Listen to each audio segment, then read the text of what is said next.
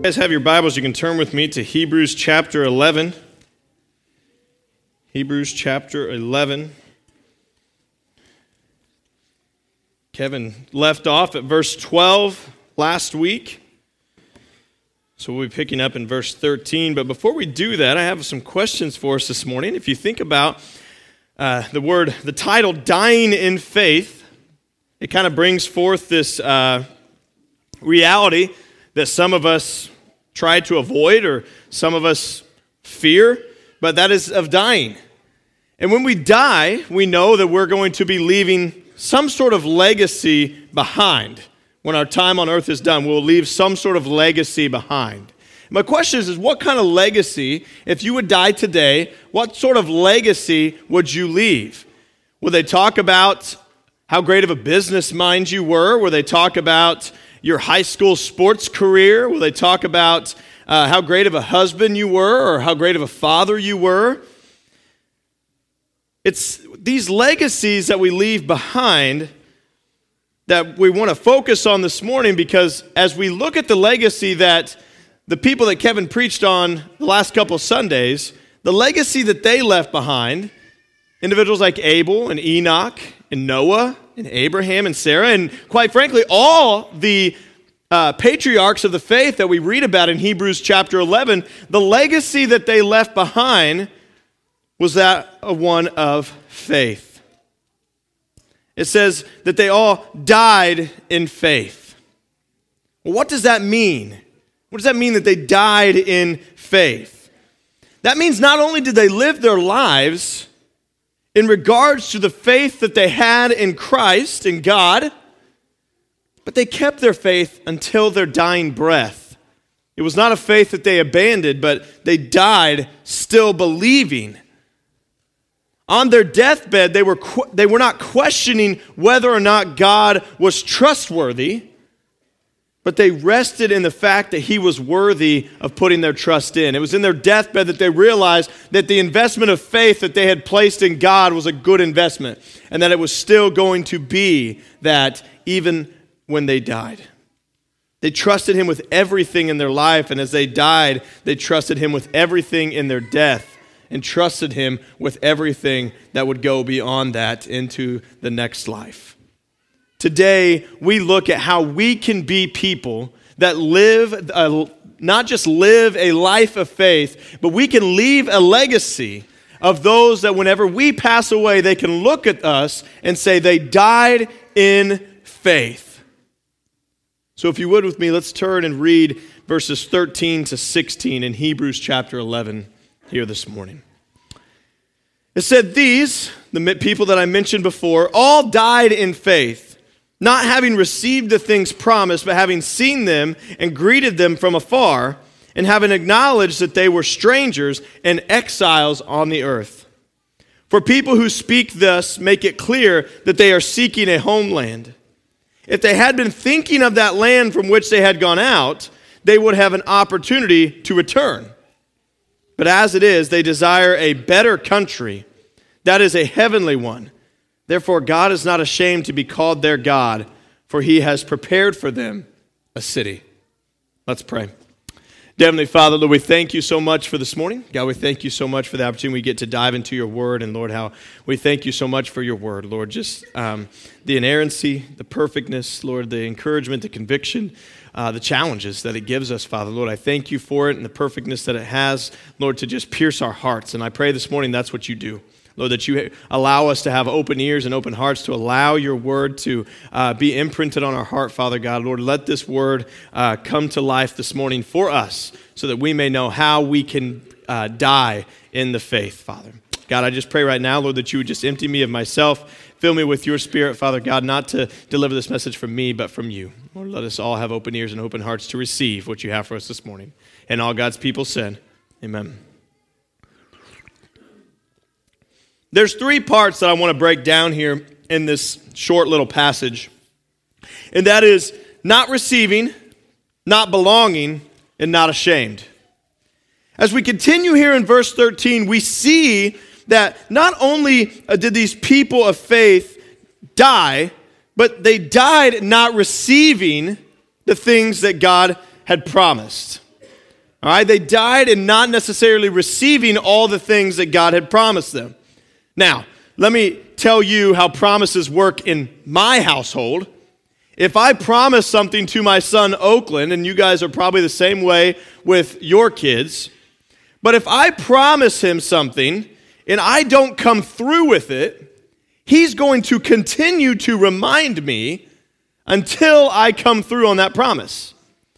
And he's probably going to complain that, Dad, you promised that we would play this game, or you promised that I could have a treat, or you promised that we could go do this or that. And ultimately, if I don't come through on those promises enough, Oakland's ultimately not going to trust me into fulfilling those promises. Little kids are relentless. They never forget promises. At school, I'll tell kids all the time, I promise we'll play dodgeball. Every week. We playing dodgeball? No, not this week. You promised. Okay. They never forget. And I hope that we are people that are the same way, that we never forget the promises that God has given us.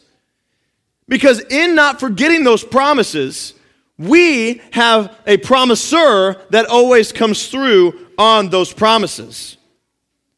But see, we as adults are often like kids. If we do not see those promises fulfilled, see, we believe promises to be something that need to be answered or given immediately after doing what is asked for us in return. So what did God promise these individuals? The way the promise work is, if you do this, if you remain faithful, I promise I will give you this. And what happens oftentimes is us as believers, we have this sort of mentality that we read the promises of God in Scripture, and sometimes we are extremely impatient when those promises are not coming true right then and there. God, you promised me that you would take care of me. You promised me all of these great things. And right now, I'm just going through a lot of stuff that is just not fun. When will this come true? God, are you even there? Don't be ashamed of that this morning. We've all asked that question before when we've gone through difficult times. But we look back to these individuals who, it says, died in the faith. Let's look at the promises that God had given them. Abraham, for example, was given this promise that we find in Genesis 17, verses 6 to 8. God says, I will make you exceedingly fruitful, and I will make you into nations, and kings shall come from you. And I will establish my covenant between me and you and your offspring after you throughout their generations for an everlasting covenant, to be your God, to you and to your offspring after you. And I will give to you and your offspring after you the land of your sojournings, all the land of Canaan, for an everlasting possession, and I will be their God. That's a lot that God promised Abraham, right? He promised him descendants. He promised him generations that would come after him. They promised him that kings would come from his lineage. He promised him that all of these great people would come from the Abrahamic covenant that we see here in Genesis 17. Abraham saw some of those come to fruition. The one that we all know is the birth of his son Isaac, that God had promised him at a very old age, him and Sarah. Kevin mentioned that last week. They promised him that birth of a son. He got to see that promise come true. But if we understand that last part of the promise, he says that he will give them a land of their sojournings, the land of Canaan. But you have to understand, did Abraham see this land come to his people? Did Abraham enter the promised land that God had given him? No. Abraham died at the age of 175, and it was centuries later that Joshua led the people into the promised land. Centuries after Abraham had died, did this promise of this land come true. What about the promise of a Messiah that was given in the Old Testament? The promise of the coming Messiah. All these men and women died prior to the birth of Jesus. They never saw this promised Messiah come as well. There was this Messiah that was supposed to come and conquer the world. He was supposed to come and save them. He was going to rule as king. And these men and women never saw this. But the interesting thing is we read here is, did they lose faith? Did they lose faith that these promises would come true? No. It said they died in faith. See, it's one thing to live in faith, but it's an entirely different thing to be facing your own death and still trust God to fulfill his promises. We oftentimes live our life with this expectation of the things that are to come. God has promised us this, so we live in this life that we are expecting something to come our way. But you have to think about when we get to our deathbed and our moments are drawing near, the time of those promises to come true for us to see with our physical eyes are dwindling. And it's in those moments that we think, you know what? I don't know if this is really going to come true. I haven't seen it. I haven't seen this. I've been praying for my kids to come to faith, and they still haven't. I've been praying for my spouse to receive Christ, and I just don't think they have. I've been praying for this healing for someone, and I just haven't seen it. I've been praying and asking all of these things, and I just don't know, God, if you're really worth putting trust in, because I've prayed these things, and I expected these things, and I read in your word these things that you promise us, and here I am about to pass away. My time is drawing near. You better hurry up, because I just don't know if it's going to come or not. But see, we have to understand that receiving cannot and should not be the basis of our faith. Receiving cannot and should not be the basis of our faith. If we look at promises in an earthly sense, if I promise somebody something and I never come through on that, and as the time passes by, and I still have not fulfilled that promise, the trust and belief that that promise is coming dwindles with each passing day. I begin to lose faith because I'm not receiving what was promised to me by this individual. And we can often take that same mentality into our faith with God. That as each passing day comes and we struggle and we go through these trials and tribulations and we see all these things that are coming our way, and we wonder where you are, God. You've promised me these things, and here I am struggling. It's important to understand that us receiving is not where the basis of our faith should be. Will God show us in our lifetime how he is faithful? Absolutely. We have seen God be faithful in many aspects of our lives. We sing a song here that says, all my life you have been what? Faithful. All my life you have been good. We can see when we put our faith and trust in God, we have seen moments where God has come through. But there in some ways, we may never see that promise come to fruition. And it's in those moments that we must have genuine faith that God is who he says he is. That his word is truly trustworthy.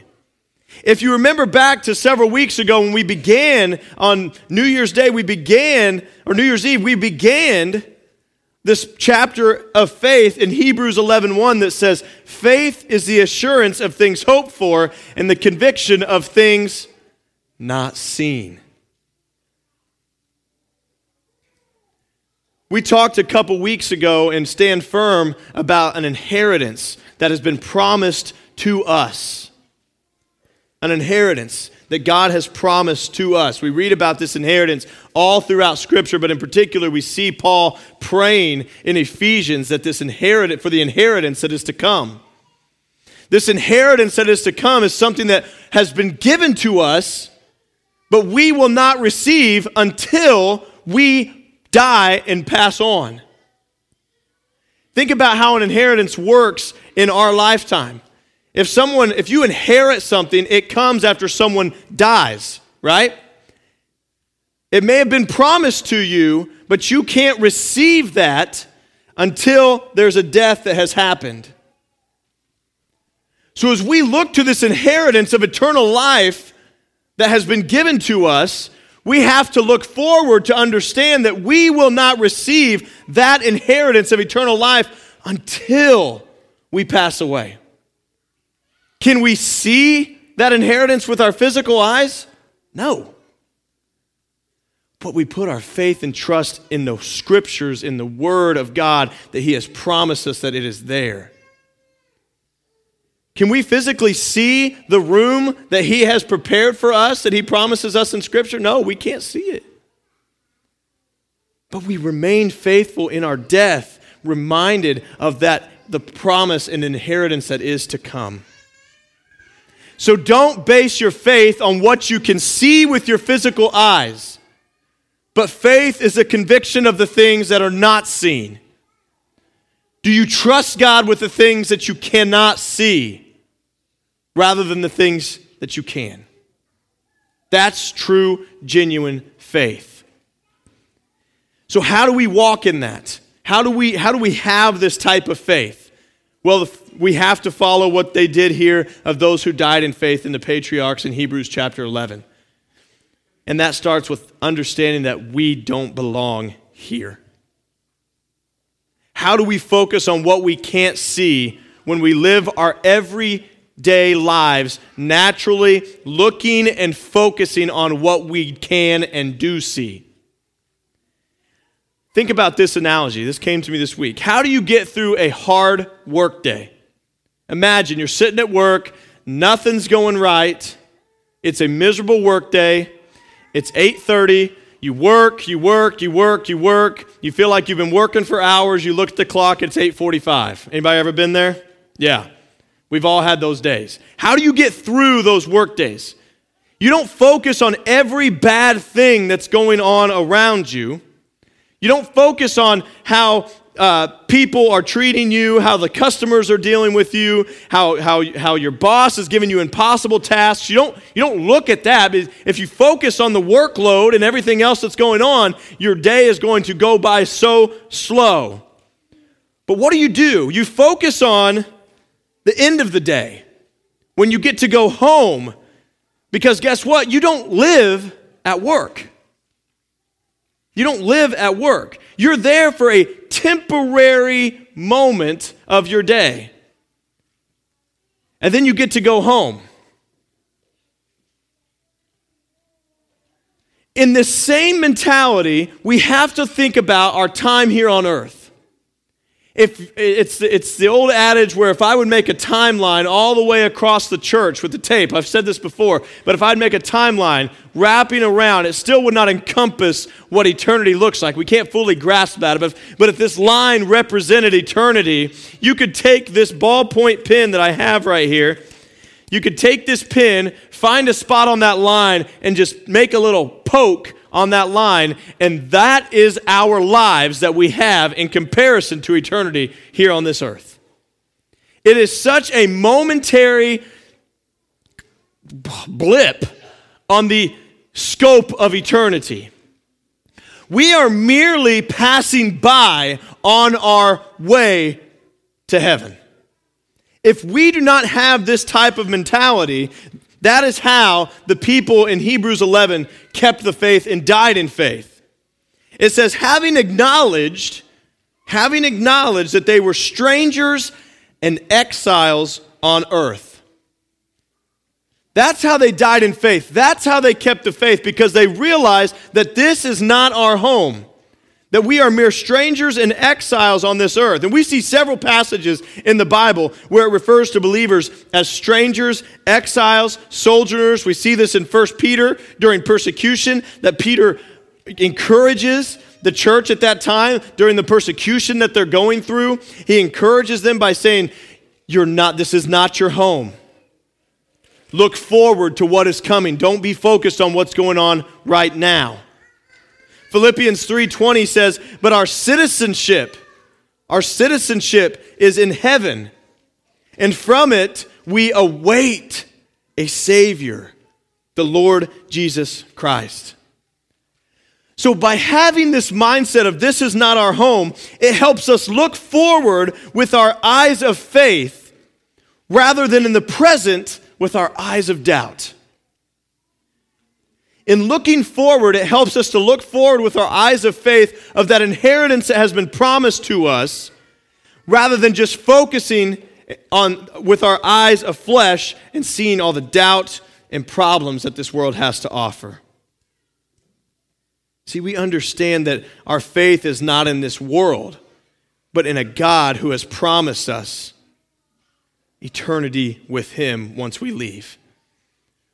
He promises us, as the scriptures say, a country of our own that is better.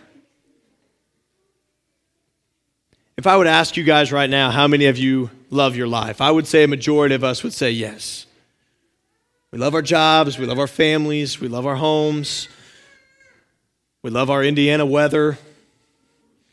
All right, we love our lives that we are continuing to live here on this earth.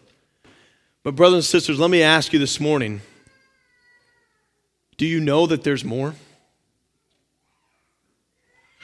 See, I think we spend our life trying to live our best life now, trying to soak up everything that this world has to offer. We chase money, we chase fame, we chase success, we chase desires, we chase everything that this world has to offer because we forget that this is a temporary place. What happens oftentimes is us as the exiles and the sojourners, we try to become citizens of this world. We sell out the strip of eternity for the dot. We live with one focus and one focus only, and that's to try to get everything out of that dot that we can, and in doing so, we lose the entire line.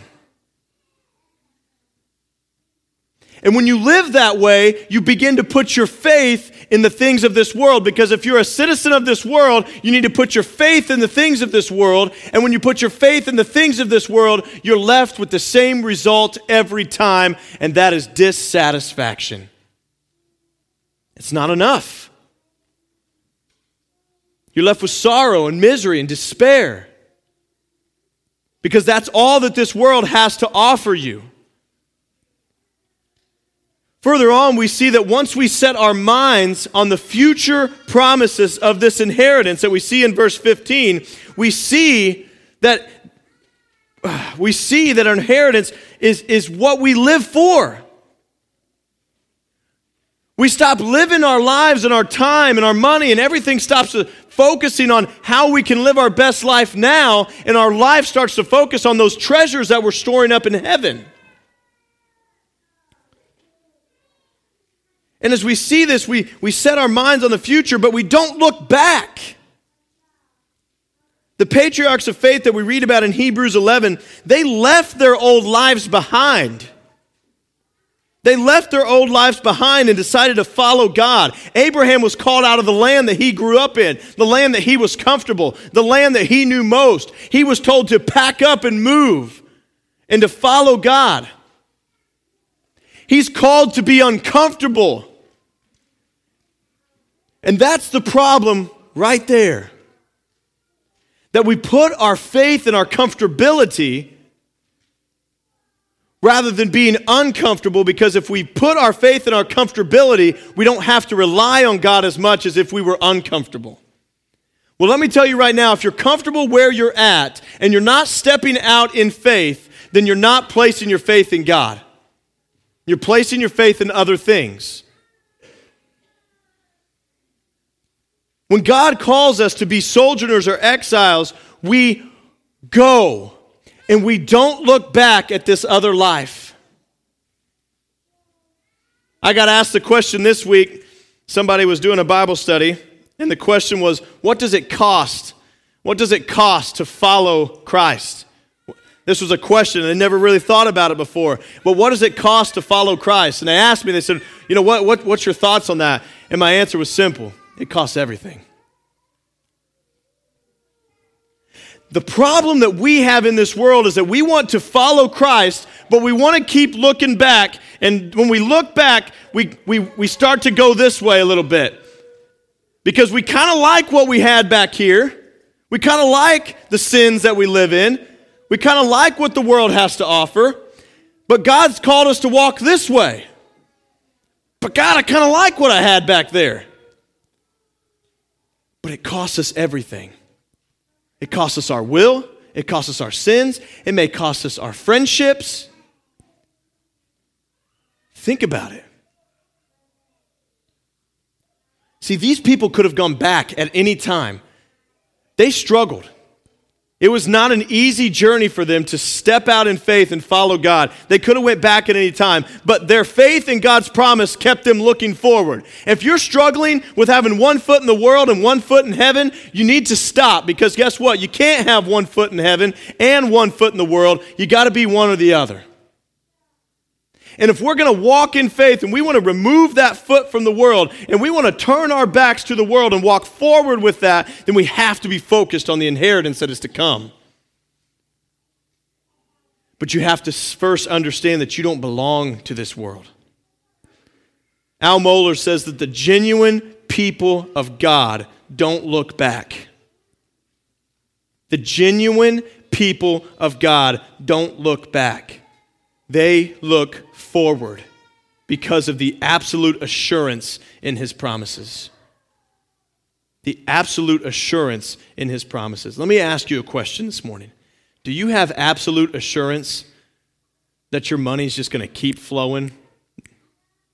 Do you have absolute assurance that the people that you're living with in your life, that you're doing life with, that are living lives that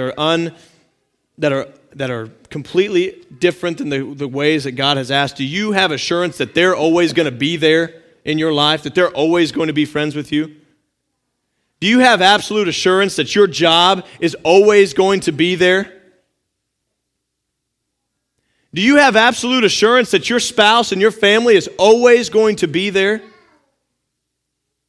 You don't. You can't answer that honestly. But I'm telling you what here this morning, you do have absolute assurance that his inheritance that he has promised you will be there. Because he is a God that does not break his promise. He is a God that is worth putting our faith in. And when we remain faithful to him all the way until death, it tells us in here that he is not ashamed of us. Verse 16 says, therefore God is not ashamed to be called their God. Those that look forward and don't look back and put their full trust in him, he is not ashamed to be called their God. For he has prepared a city for them. I don't know if you've ever thought about this reality before, but a lot of times when we think about ashamed, we think about how we can be ashamed of God sometimes. You think about the story in Scripture about how Peter denied Christ 3 times, right? And at the essence of that, there was a shame that he had to be called a follower of Christ. But even much worse than that is God being ashamed of us. The implications of us being ashamed of him and he being ashamed of us are eternally different. Those who do not die in faith, as the patriarchs in Hebrews 11 have, God is ashamed by. He's ashamed by. Why? Because it means that they did not trust him to come through on his promises. And someone that does not trust God fully does not believe in God fully. You cannot believe in God fully and not trust him. And for those that don't believe in God, do not believe in his Son. And for those who do not believe in his Son, there no longer remains a sacrifice for their sins. And therefore, they are condemned to hell.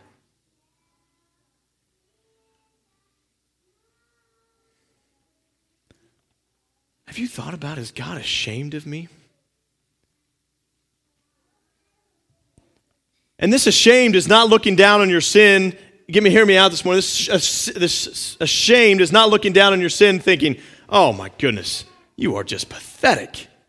Look how much you sin. That is not God. His ashamed comes whenever we do not put our trust and faith in him and we have not surrendered everything over to him. If God is ashamed of you, it's because you're not a believer. And if you're not a believer, then the sins that you commit are still on you because you have not been sacrificed with Christ. His sacrifice does not cover you. Therefore, he is ashamed. Believer, let me tell you this morning. He is not ashamed of you. He is not ashamed of you. What is the opposite of ashamed? Proud, right? Proud. It says, but for those who he is not ashamed, he has prepared a city in heaven for. We talked about this in our book, in a Stand Firm the other day. When it comes to an inheritance, we are inheriting God, but ultimately God is inheriting something as well. Do you know what he's inheriting? You. Now, it seems like he kind of gets the short end of the stick on that. We get God, he gets me. I don't know if that's really much to inherit, but he wants us. He desires to have us with him. Therefore, he's preparing a city in heaven for us. This is our rightful home. He's awaiting the time that we will come home to him, our better country, the place that our citizenship resides, the place that we will call home for eternity. Understand that God loves you as a believer. Those of us this morning that have put our faith and trust in him, he is not ashamed of, and he has prepared a city and a room for us, that inheritance that is to come. But for those of us in here today, and I would be completely, what's the word I'm looking for? Idiotic to think that there's someone in here that's not saved. And I would be completely unloving if I didn't say this morning. But if you're in here this morning and you have not fully put your trust in him, and you are not living in faith and ultimately dying in faith, he is ashamed of you. And there is no longer a sacrifice that remains for you. You carry your own sins. But there's hope. But there's hope. It says in Scripture that he is patient towards us, for he desires all to come to the knowledge of faith. This morning, as we step back and examine ourselves, where is our faith? As we step back and we look at these individuals who died in faith, the examples that they have set remind us that we do not have to see with our physical eyes the promises of God come true, but we rest in knowing that they will. That's faith. Not waiting for them to come true, but knowing that they will come true. We choose to look forward to the promises ahead instead of the troubles of the present. We choose to look forward to the promises ahead instead of all the trials and tribulations that come our way. We push forward and endure in the faith with this mind, not looking back. Why? Because the tribulations that come with this are not our home. That the struggles that we have here on this earth are temporary. They're momentary afflictions in comparison to the glory that awaits us. And as long as we endure in the faith, with that at the forefront of our mind, God will not be ashamed of us. Because we have been washed in the blood of Christ, sealed by his Holy Spirit, and have been redeemed as children of God, we can die in the faith just as the people in Hebrews 11. Will you walk, believer, will you walk in that truth this morning and throughout your life? Will you trust God even when you cannot see the outcome? Will you remain faithful and die in faith, knowing that God has you? And for what he has promised, he will bring. For the unbeliever in here this morning, this is what he has to offer to you. Give him your life. Surrender over your will. And walk in this newness of life that he has provided us. He is worthy of our trust and our faith. Let's pray. Dear Heavenly Father, we come to you just now, Lord. We just thank you so much for this morning. God, we thank you, Father, Lord, that you are such a trustworthy God. Lord, we thank you, Father, Lord, that you are who you say you are, Father, and Lord, that what you promise we know will come to be. But Father God, as we live our lives, Father, Lord, our faith can waver, it can be shaken. Father God, we can find ourselves getting focused on the wrong things. We can find ourselves being focused on the trials that come this way, the trials that come into our lives, Father God, Lord, that we see no way out of. Father, I pray, Lord, that we would go through trials, we'd go through difficult times, we would face sin, Father God, with the eyes of faith rather than the eyes of our flesh. Lord, let us not be focused on the present, but let us be focused on the future.